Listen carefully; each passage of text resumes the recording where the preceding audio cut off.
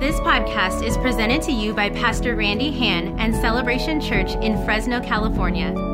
For more information, please visit celebrationchurch.cc. We're launching a new series today, week one. We're calling this series Stories. And what we're talking about is how God is able to write a better story with our life once we give him the pen to our life.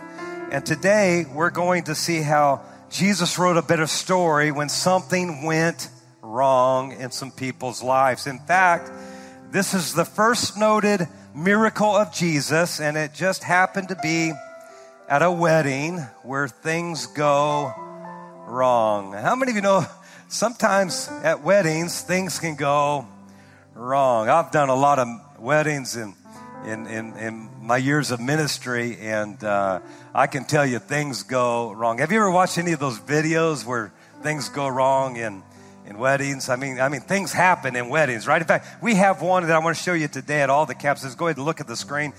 This is a wedding gone wrong. Chloe, will you have Keith to be your wedded husband, to live together in the covenant of marriage?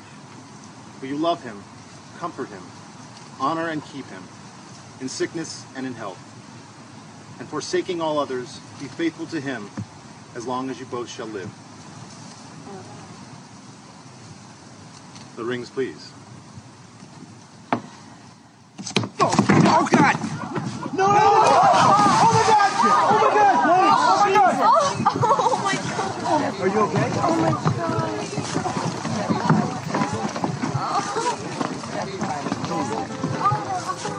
Wow.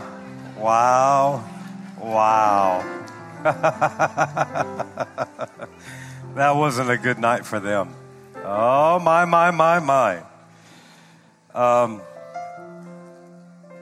As we look at this story today, as we read it and talk about it, there's three questions that I want you to consider. I want you to ask yourself. Here's the first question. What does this story teach me about Jesus? The second thing I want you to ask yourself is, how does this story apply to my life personally?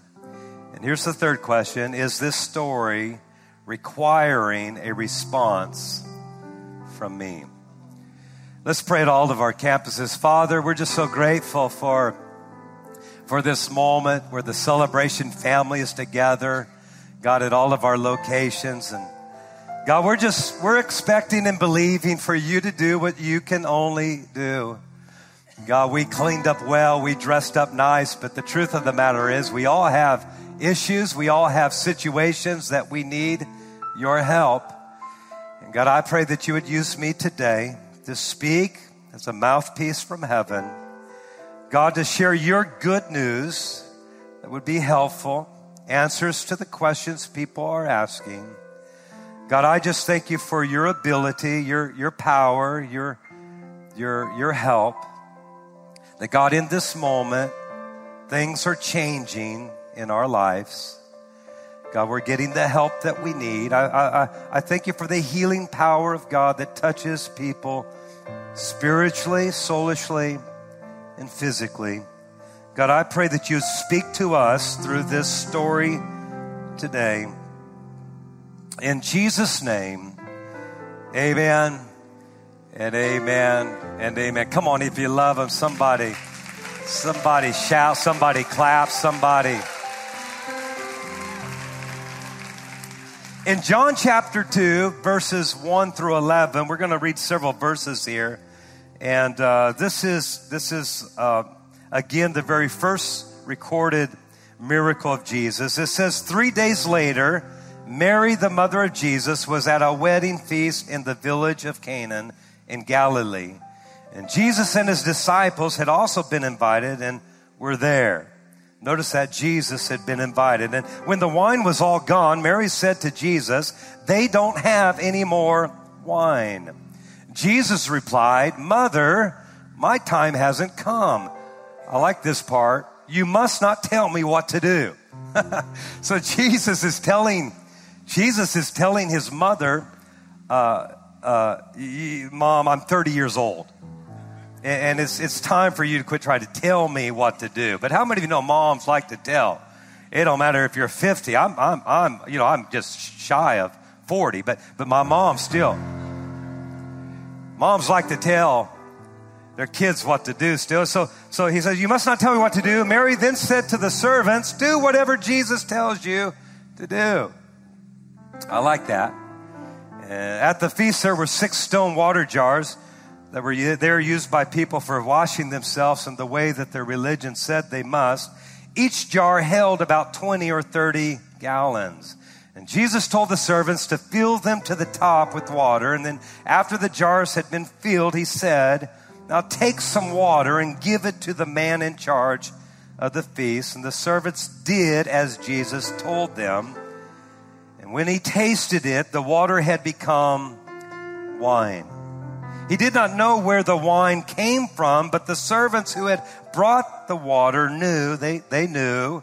The master of the wedding called the bridegroom and said to him, people always serve the best wine first. Later, after the guests have been drinking a while, they serve then the cheaper wine. But you have saved the best wine till now. In verse 11, so in Cana of Galilee, Jesus did his first miracle. Again, he's at the age of 30. And there he showed his glory. Now catch this statement here. And his followers believed in him. His followers believed in him. We're taking this story from the Gospel of John. It's John's account, his eyewitness account of the stories and miracles that he's seen Jesus perform. It's just story after story, miracle after miracle.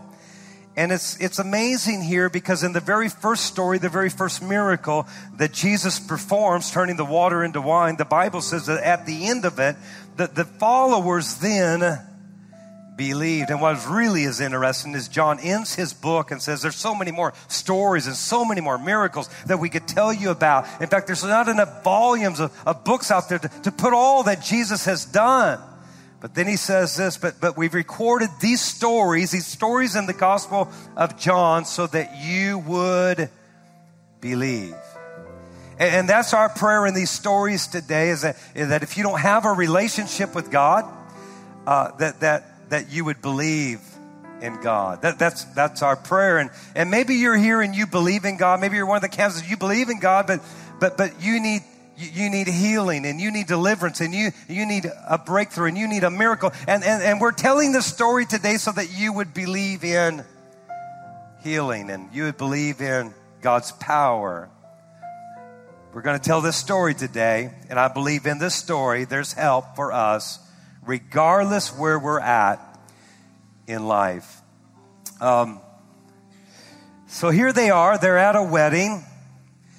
And, weddings in that day are not like weddings in our days. Usually, 2-3 hours, 4 hours, our weddings are over. But actually in their day, their weddings went on for a week, about 6 to 7 days. And they hadn't hardly even started this wedding. They're only actually in about the second day of this wedding. And they have already ran out of wine. Apparently the guests were really drinking the wine.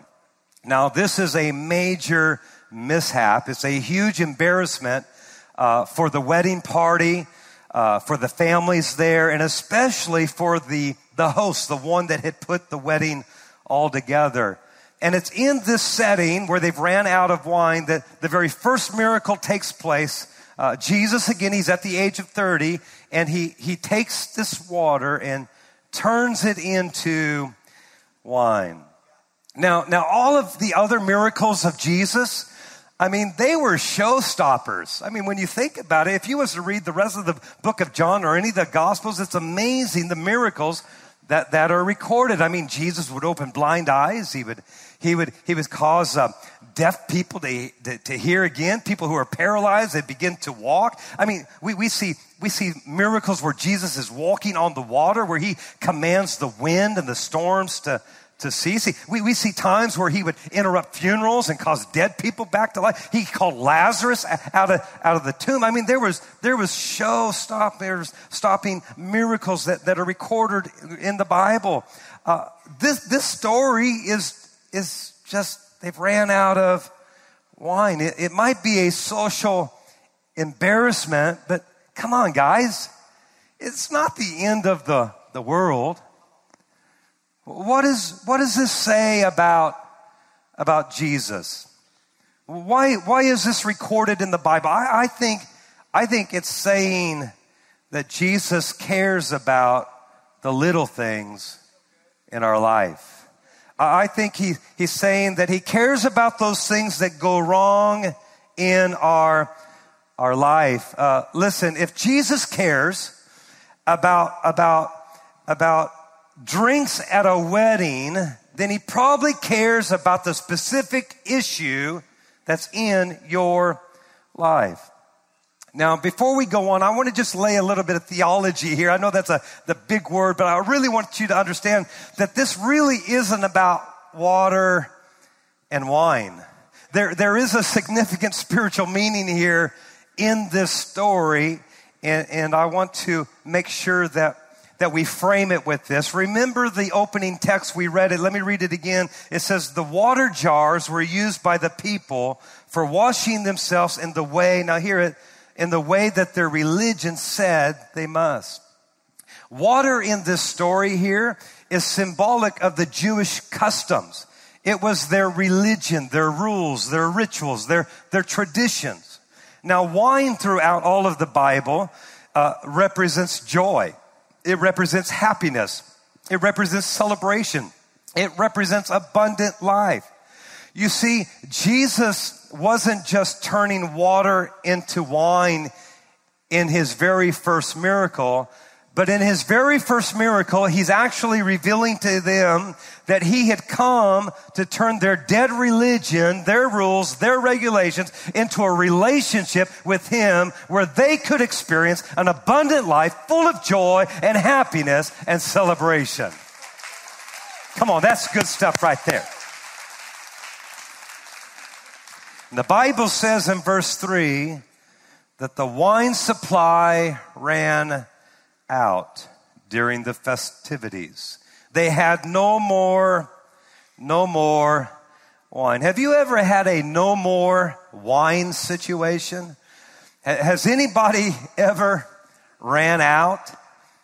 Anybody ever ran out of joy? Anybody's ever run out of peace and vision and dream and belief and strength? What is your no more? Maybe for you, it's been a no more patience for the situation that you've been facing. Maybe for you, it's been a no more fight for that addiction that has been hounding you.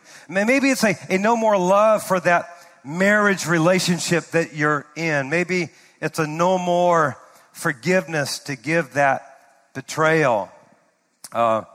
What have you ran out of? I know some of you are still thinking about wine, but come on in here and let's go a little deeper. What have you ran out of? Maybe you've lost the job and you've ran out. Maybe the career didn't work, the business failed and you ran out. Maybe you went bankrupt and you lost everything and you ran out. Maybe the dream became a nightmare and you're here today at one of the campuses and you just say, hey, I've just ran out. Maybe you're here and your health isn't good. Maybe the doctor has not given you much hope and you've just ran out. Maybe the relationship went bad. Maybe the spouse was unfaithful and you've ran out. A lot of us parents can relate to this one. Your kids did it again. And they just can't get it right. And you're tired and you've ran out. You've been disappointed again, hurt again, wounded again, and you ran out. And you've had a loss again and you've grieved again and you have ran out. At some point, hear me, at some point, the truth of the matter is in life, you're going to run out and you're going to need a miracle. Now, when we talk about a miracle, what are we saying? We're talking about God doing for you what you cannot do for yourself. And again, we all run out and need a miracle at times.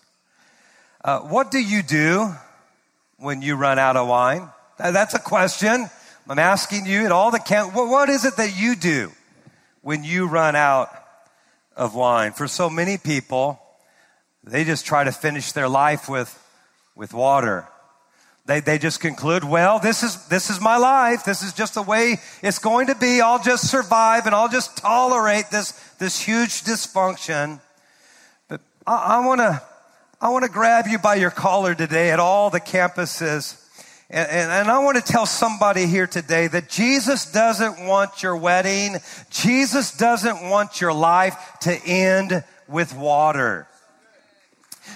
Jesus wants to turn your water into wine. Jesus wants you to have some joy. Jesus wants you to have some peace. Jesus wants you to have some healing. Jesus wants you to have some abundant life. Jesus has best wine for you. Jesus has your best days for you. Let's refuse to survive. Come on. God wants us to... Okay, I may be preachy, but God wants us to thrive. Come on, God's got a better life.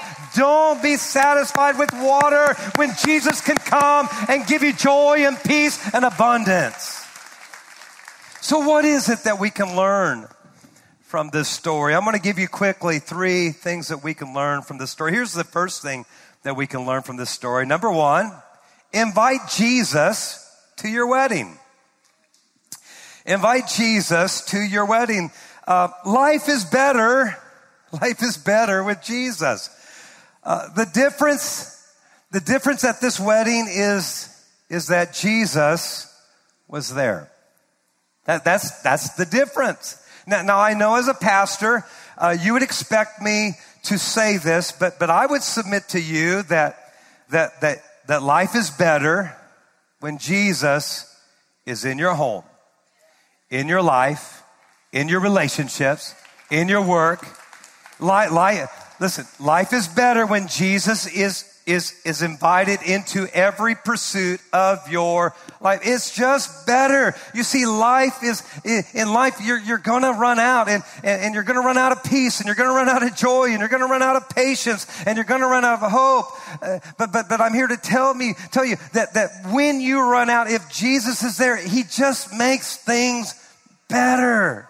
As I was thinking about my life over the last however many years, almost 35 years of marriage, man, our life is so much better because we just involved Jesus into our life.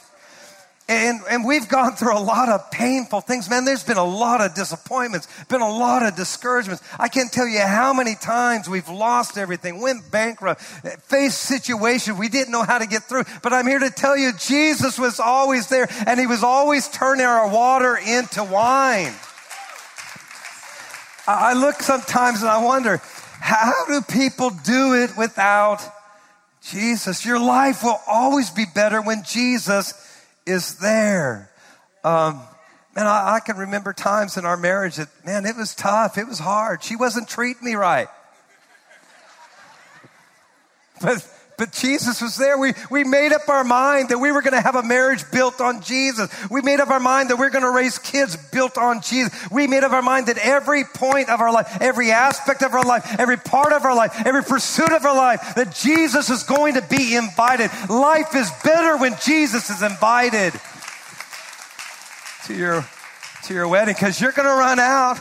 Oh yeah, you're going to face situations, but I'm here to tell you that's when Jesus can step in. I'm talking about when your kids aren't acting right, when they're going crazy and you don't understand and your heart is hurting and your heart is breaking, but that's where Jesus can step in and turn the water into wine.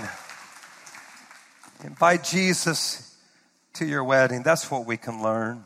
Here's the second thing that we can learn from this story. Be willing to do whatever. Be willing to do whatever. Here they are. They've just ran out of wine, and it's at this moment that the mother of Jesus takes charge.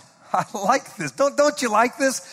The mother of Jesus takes charge. Aren't you thankful for godly mothers? I mean, think about it. Some of us wouldn't even be here today if it wasn't for a praying grandmother. Come on, give it up for all the godly mothers, all the praying grandmothers. Jesus' mother takes charge. Notice what she says here in verse 5. Mary then said to the servants, do, let's all say it together, whatever Jesus tells you to do. So here are these servants. We're never told their names. It's kind of interesting. They're just the unnamed servants willing to do whatever. This is amazing because this is such a contrast to the generation and the culture that we live in. We live in such a generation where everybody wants their name known, right? We want our name in the magazine. We want our face on the billboard. We want our picture on social media. We want the accolades, the awards. We want the recognition. We want all the likes we can get. But it's interesting that the very first miracle, hear me, the very first miracle started by guys who are not even named. Just unnamed guys who were willing to do whatever. They were just willing to do whatever. Well, what if God was looking for you to do whatever? Did you know? Did you know? Did you know you're... I want to make sure you get it. I want to make sure you hear this. Did you know that marriages would work out if spouses would just be willing to do whatever?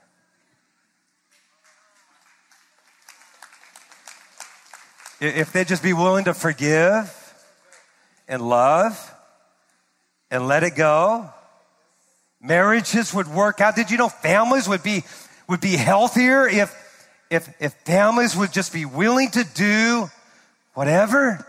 Churches would flourish and grow if people would just be willing to do whatever. I'm just here to tell you that your willingness to do whatever gets heaven's attention. So here is Jesus. Catch this. This is part of the story that he begins to instruct these guys, these servants, and he tells them to fill the water pots with water. Now, this is our water pot today, and this is about the size that the water pot was in Jesus' day.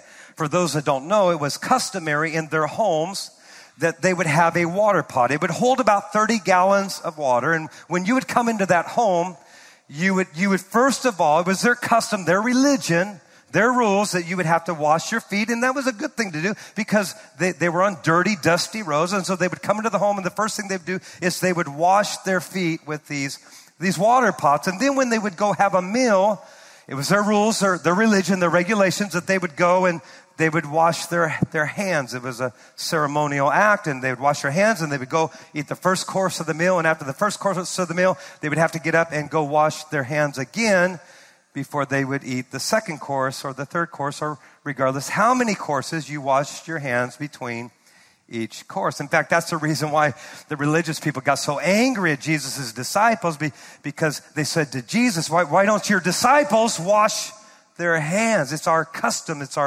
our religion. And so this water pot filled with water would weigh somewhere in the neighborhood of about 300 pounds. The pot itself was about 50 pounds. So you had a 300-pound pot. So you don't take this to go get water because they're empty. We got 6 of them. And Jesus says, I need you to go fill the water pots. There's 6 of them. They all hold 30 gallons, right? So 180 gallons. So I need you to go get water and fill them up. So they would grab these little pails or these little pans that would hold about 3 gallons, and they would go out to the water source. They would probably be a well or something, and they would pump the water in, and then they would come back to the water pot, and they would pour it into the pot.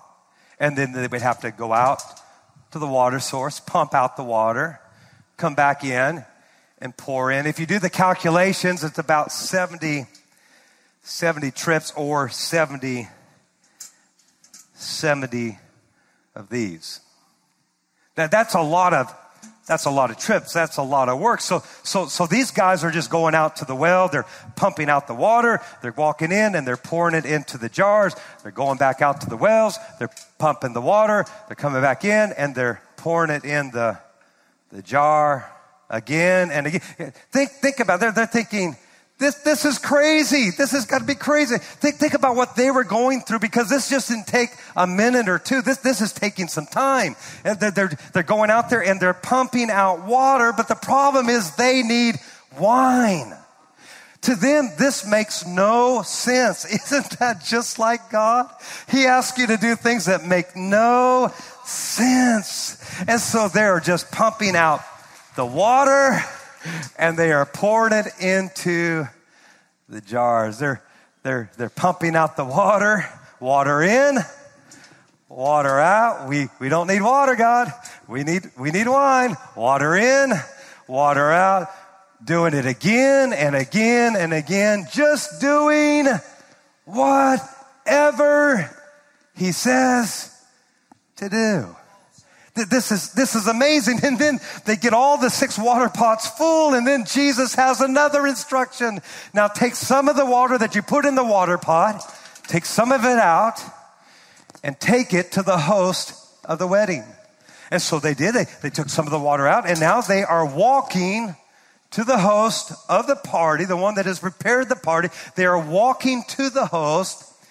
They're walking to the host. Now we don't know when that water became wine. We just know that when the host drank it, the Bible says that he did not drink water, but he drank wine. So we don't know if it was the first step. We don't know if it was a second step. We don't know if it was a 20th step. But this is what we know. This miracle took place because these unnamed servants were just willing to walk with water. They were just willing to do whatever he said. Oh, come on, somebody.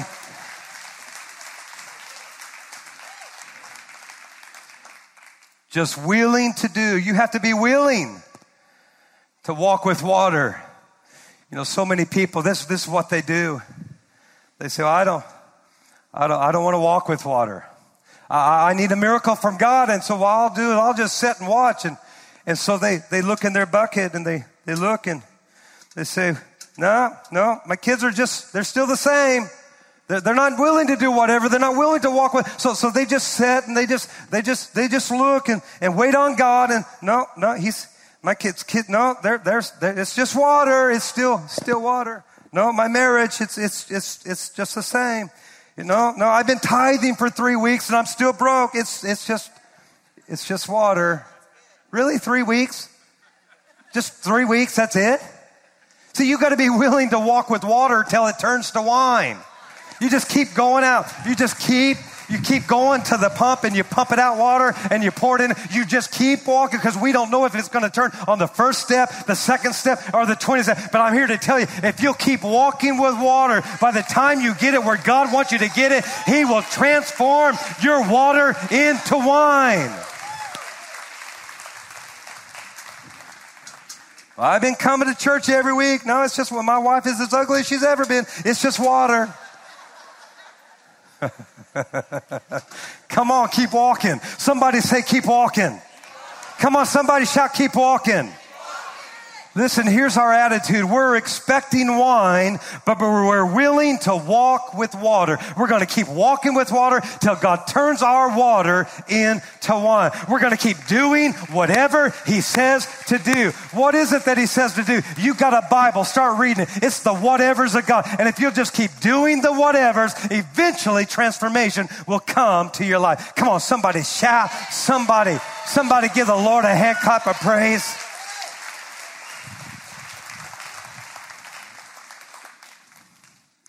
I can't tell you when it's going to change. I can't tell you when it's going to turn, but I can tell you that it happens when you're willing to do the whatever. As I was preparing this, I thought about the other time that Jesus encounters 10 men who had leprosy. Leprosy in the Bible days was a death sentence. It was a skin disease that would literally devour their flesh. If you had leprosy, it would end up eating off your fingers and toes, and you'd start losing your nose and ears. Leprosy was a horrific disease in that day. And 10 lepers come to Jesus. And Jesus, wanting to heal them, he looks at those 10 lepers who no doubt are missing ears and nose and fingers. And he looks at them and he says, go show yourself to the priest. And the Bible says, as they went, they were healed. As they did the whatevers of God, they were healed. As they begin to walk with their issue, all of a sudden, it didn't happen when Jesus, all of a sudden, as they're walking to the priest, all of a sudden, fingers begin to grow out. All of a sudden, they get their ear back. All of a sudden, they get their nose back. All of a sudden, they were healed. Why were they healed? Because they were willing to walk with water. They were willing to do the whatevers of God. Come on, somebody ought to shout about that. Are we willing to do the whatevers of God? What if God is just needing you to do the whatever? People say, I want to see God's miracles in I want to see that kind. I want to see what, like what he did with this wine, and I want to see what he did for the lepers, and I want to, what are you willing to do the whatevers? If you want to see that kind of power in your life, you've got to be willing to do the whatevers. People will say, I wish we could see more miracles in our church. We get ugly emails all the time and ugly things all the time. They'll say things like, man, we want to see more miracles in the church. We want to see more power. We want to see God do greater things in the church. But the thing is that we're not going to see greater things in the church if the people aren't willing to do whatever. It's not the pastor praying more. It's not the pastor being more anointed. It's just people being willing. Could it be that the church isn't as powerful as it could be because people are saying, well, I don't serve, and I don't do children's, and I don't do groups. A group thing isn't for me. But see, God needs a church that's willing to come together and get off the sidelines and get in the game, and willing to do the whatever. What would happen with celebration at all of our campuses if we all got in the game and said, God, whatever you have told me to do, I'll follow the book of Acts, the model of the church. I'll get involved. I'll serve. I'll help. I'm here to tell you what would happen. You would see the water being turned into, it's not your preacher praying more, fasting more. It's all of us getting in the game more. And I'm going to clap for myself right there.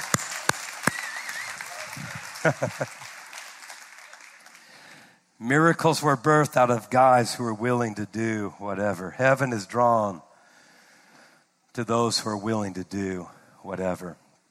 In John chapter 2:9, it says, when he tasted, and worship team, you can come back. When he tasted it, the water had become wine.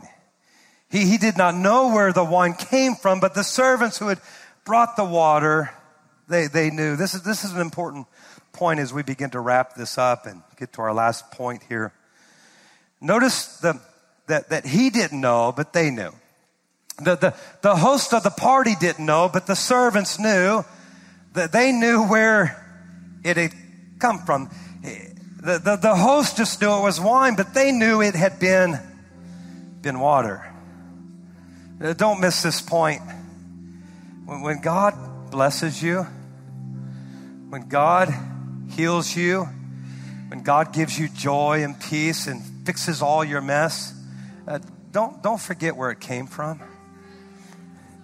Don't forget that it was water before it ever became wine, that God took you. See, I don't have time to preach on it, but the truth of the matter is this water, it was dirty water. It wasn't drinkable water. It's a whole nother message in of itself. But God is just showing I can take the dirty things of your life and make them beautiful. Come on, when God restores the marriage, when God blesses you, when God gives you the car, God gives you the house, don't you forget where that came from. Boy, do I know this to be true. That's something I have learned in the last couple of months of my life. Me and my wife have been living in an apartment for the last few months. It's been years since we've lived in an apartment. And we're not above an apartment. We're happy in an apartment. But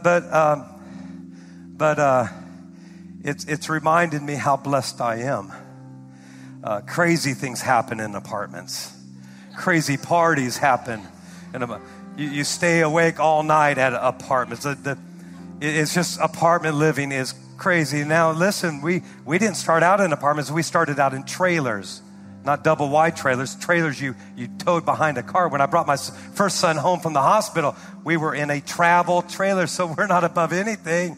But God was reminding me where He had brought me from. Don't forget when God fixes that marriage. Don't forget when God fixes those finances. Don't forget when God fixes that relationship. Listen, you were suicidal, and God turned your water into wine. You were dying with that disease, and God showed up and turned your water. You were without hope. You were stuck in a bad place, and Jesus showed up and turned your water into wine. Don't forget what Jesus has done for you.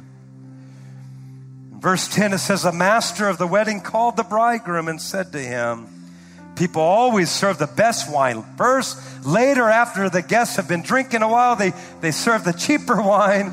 I think we all get that, right? But notice what he says here.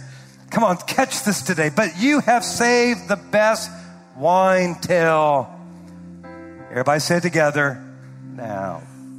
Say it again, say now. Come on, to all of our campuses, say now. You have kept the best wine till now. Here's the third thing we can learn from this story. Number 3, the best is now. The best is now. This is huge. Some of you are thinking, man, my best days are behind me. Especially the older you get. My best days of life, my best days of family, my best days of work, my best days of ministry, they're behind me. It's so easy to believe that the best is already gone. But hear me at all the campuses today. That's not true.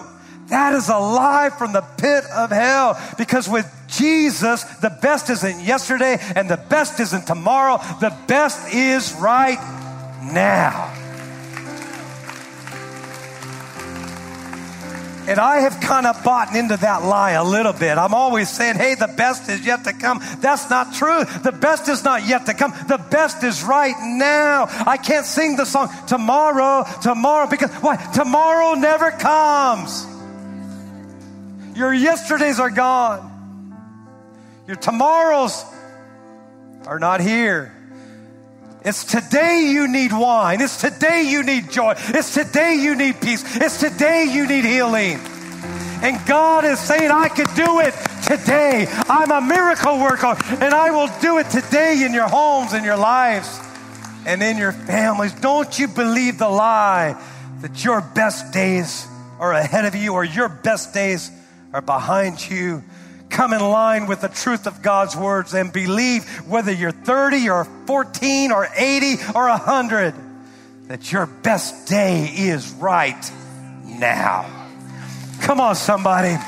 I wonder what you're getting ready to bump into today. I wonder what's getting ready to happen today. I wonder what miracle is getting ready to happen now. Healing now, provision now, joy now, wine now, abundant life now. Somebody shout now. Oh, I'm preaching better than you're shouting. Somebody shout now. Come on, somebody shout now. And all of our campuses shout now. I feel this. I feel God is in this moment. I wonder what's getting ready to happen right now. With your body right now, with your soul right now, with that addiction right now. Right now, I declare you're whole. I declare right now, as you have a heart to do whatever, that your water is being turned into wine. I declare healing in your body. I command cancer and sickness and disease to go. I speak healing and wholeness over blood and organs. I command backs to be made whole. I speak to muscles and joints and bones, and I speak to the immune system to be strong. I speak to minds. I speak to clogged arteries be opened. I declare health and healing. By the stripes of Jesus, your sickness is being turned into health and healing. Your poverty is being turned into provision and blessings and abundance. Somebody shout now. Wow. Wow. Wow. Wow. Bow your heads. At all of our campuses, eyes closed, heads bowed. So we wrap up this service, getting ready to receive your worship and your giving. Go back into a song. But as we close this service, I again want you to consider these three questions as God is doing a work in your life. I'm here to tell you, hear me, church, it can change right now. I know some of you are so overwhelmed with the pain, but it can change right now. I want you to consider these questions once again as we close. What does this story teach me about Jesus? I'll tell you what it teaches you. He cares. He cares about what's going on in your life. Here's the second question. How does this story apply to my life personally right now? What is it that I need to do? And here's the third question. Is this story requiring a response from me? God, I pray at all of our campuses that you would do a work. God, as people pick up their buckets of water to do whatever you have said to do, I thank you that a miracle is taking place. God, we don't know if it's happening on the first step, the second step, the 20th step, but we know, God, if we're committed to doing the whatever, that there'll be a moment in a time that you turn the water into wine. And I pray, God, you would sweep over these facilities, over these campuses, over the lives and families, and God, begin to work your miracles. Do what only you can do in their lives. God, I pray that this story would cause believers to believe again, to believe in your power, to believe in your help, to believe in your joy, to believe in your happiness, to believe in your abundance. And God, I pray for those that don't have a personal relationship with you, that the Holy Spirit would draw them right now. At all of our campuses, heads are bowed, eyes are closed. If you don't have a relationship with Jesus, I'm here to tell you, God writes great endings to stories. Did he not write a great ending here to this story? And if you will surrender the pen of your life, I'm here to tell you, God can write a great ending to your story. And it all starts with surrendering your life. The Bible says all that call upon the name of the Lord shall be saved. So I look all over this campus, and they're in Madera and they're in Fresno. If you're not right with God, you've never surrendered your life to Jesus, you never allowed him to turn your water into wine, you've never received salvation. Or you might say, I did that at one time, but I'm really not living for God, and I really just need to rededicate my life. I'm here to tell you on any of those two invitations, if you'll surrender your life, God will rewrite your story. If that's you today here in Clovis, there in Madera, Fresno, if that's you, would you just hold your hand up high without shame, without embarrassment? Just hold it up just before God. I'm going to lead you in a prayer. Just hold it up. Hands going up all over. So many hands today. So many hands. God bless you. God bless you. There in Madera, God bless you. There in Fresno, God bless you. You can put your hands down. I'm going to ask you to pray this prayer. Now listen, it's not just repeating a prayer, but it's meaning it with all your guts. It takes belief to be saved. That's all it takes is belief. And it's belief in Jesus. Say this when we say, Father God, today I give you my life. Come on, say it out loud. Say, I surrender my life. I believe that Jesus is the Son of God. I believe he died for me I believe he was raised from the dead. And today, I surrender my life. Come into my heart, Jesus. Forgive me and cleanse me of all my sins. Take the pen of my life and rewrite my story. In Jesus' name, amen and amen. Come on, give it up. So many hands. This podcast is presented to you by Pastor Randy Hann and Celebration Church in Fresno, California. For more information, please visit celebrationchurch.cc.